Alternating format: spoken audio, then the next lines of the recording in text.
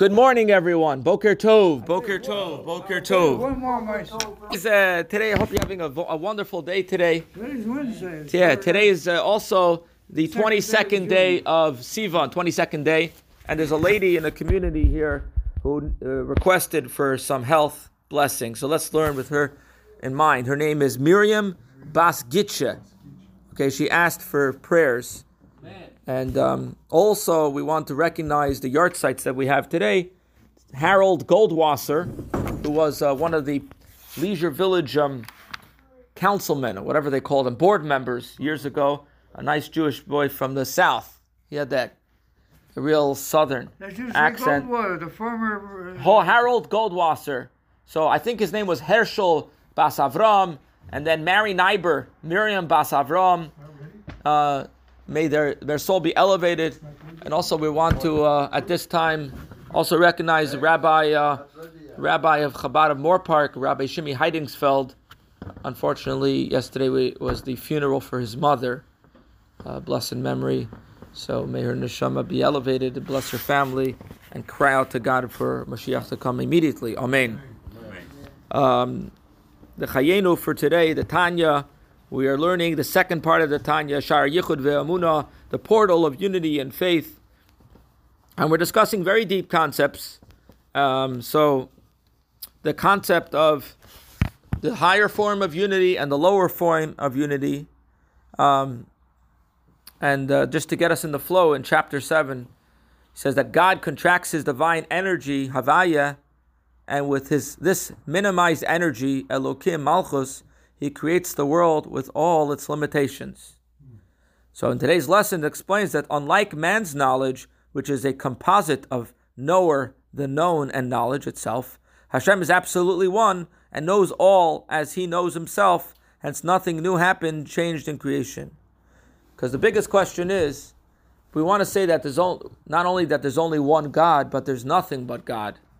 That God is the only. That's the key to explaining what we're trying to explain here. Not only there's no two gods, but there's nothing but Hashem.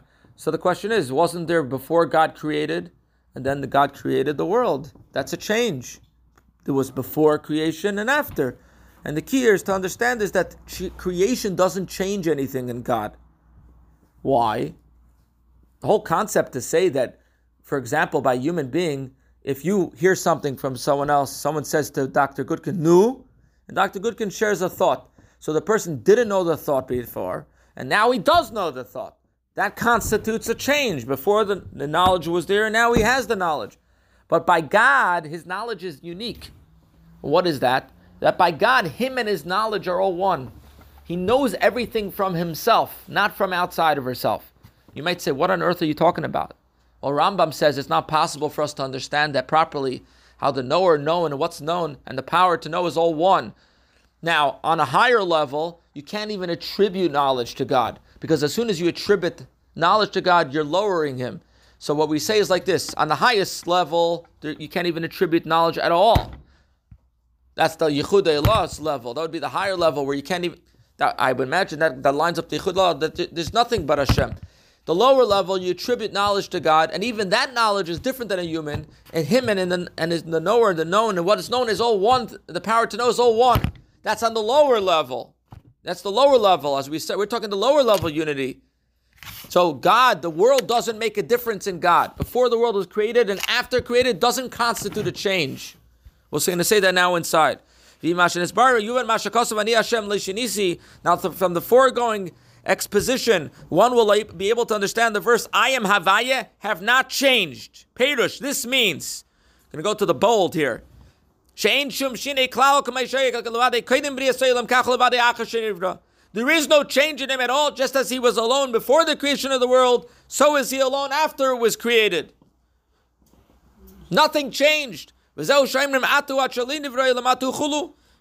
it is written, we say this every morning before the service, and you were the same before the world was created, you are the same after the world was created.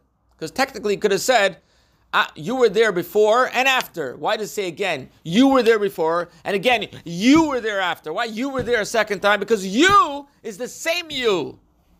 Nothing changed. Without any change in his being, nor even in his knowledge. nothing changed. You could think that God's knowledge underwent a change. The answer is no. God's knowledge not even has changed before the world was created. Why? Why is the word square? Because they have four corners. Why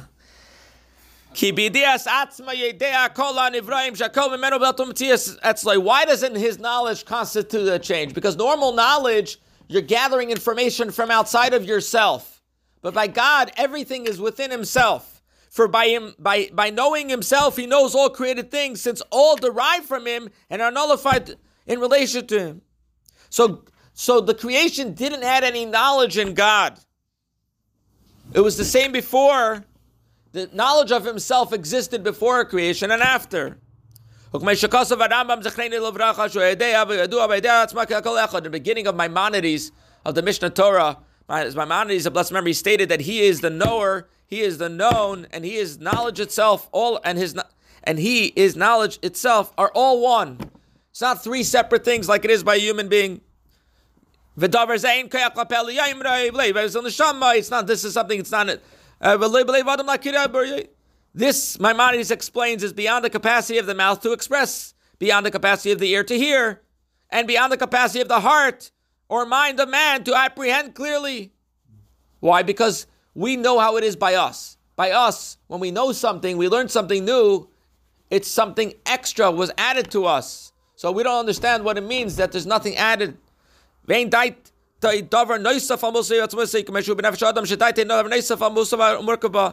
knowledge is not super added to his essence and being, as it is a mortal soul. It is in a mortal soul whose knowledge is added to its essence and is compounded with it. Why? Because by a human, for when a man studies a subject, and knows it, right? His rational soul was already within him before he studied and knew it. And afterward, this knowledge was added to his soul. So basically, it's a supplement to his intrinsic being, the knowledge. He becomes aware of something new. And so, day after day, days speak, in other words, instruct a person, and a multitude of years teach wisdom. Right? That's why we respect the elderly of the wisdom that they acquired. This is not a simple, even if they don't have a lot of wisdom, an elderly person you're supposed to respect. This is not simple, in other words, perfect unity, but a composite. By human being, it's a composite. There's you, there's your knowledge. And those are two separate things. Aval HaKadosh Baruch Hu achdus pashut b'li shum harkava v'tzad v'di b'klal. The Holy One, blessed be He, however, is a perfect unity without any composition or element of plurality at all, inasmuch as it is impossible to speak of any aspect of Him as not having existed previously. V'im kain, hence, right, because His unity is perfect and is uncompounded, you can't say that His knowledge is something apart from Him, for that would imply, what? A composite, that His knowledge is super added to His essence, affecting a change within Him. Rather, one must conclude that his essence and being and knowledge are all absolutely one without any composition. Therefore,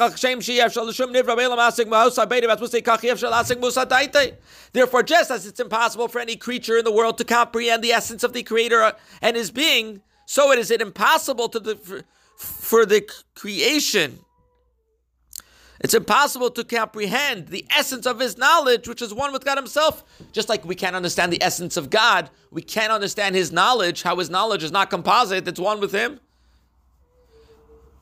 So if we don't understand that, what are we supposed to use? Faith, emunah. Faith starts where our knowledge ends. It's impossible. It is possible only to believe with a faith that transcends intellect and comprehension that the Holy One, blessed be He, is one and unique. He and His knowledge are all absolutely one, and knowing Himself, He perceives and knows all the higher and lower beings. In other words, beings in the higher and lower worlds. Including even a small worm in the sea and a minute mosquito that may be found in the center of the earth. There's nothing concealed from him. It's not like the story goes at the bar mitzvah that someone put up a sign, God is watching, don't take an extra thing of sushi, right? So someone says to the person, take as much ice cream as you want because God's eyes are on the sushi, right? That's not the explanation that we say that God, right? By God, it's all one. He knows everything. And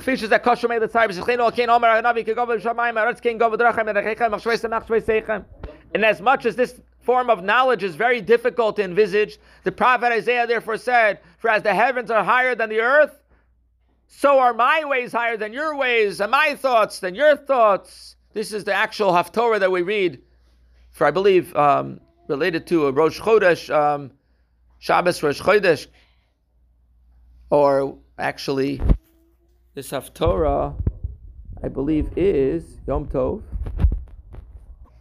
So it's actually the public fast day Haftorah that my mind is not my thoughts are not your thoughts. And just like we don't understand God, we can't understand His intellect and how things are comprehended by God and not outside of Himself. It's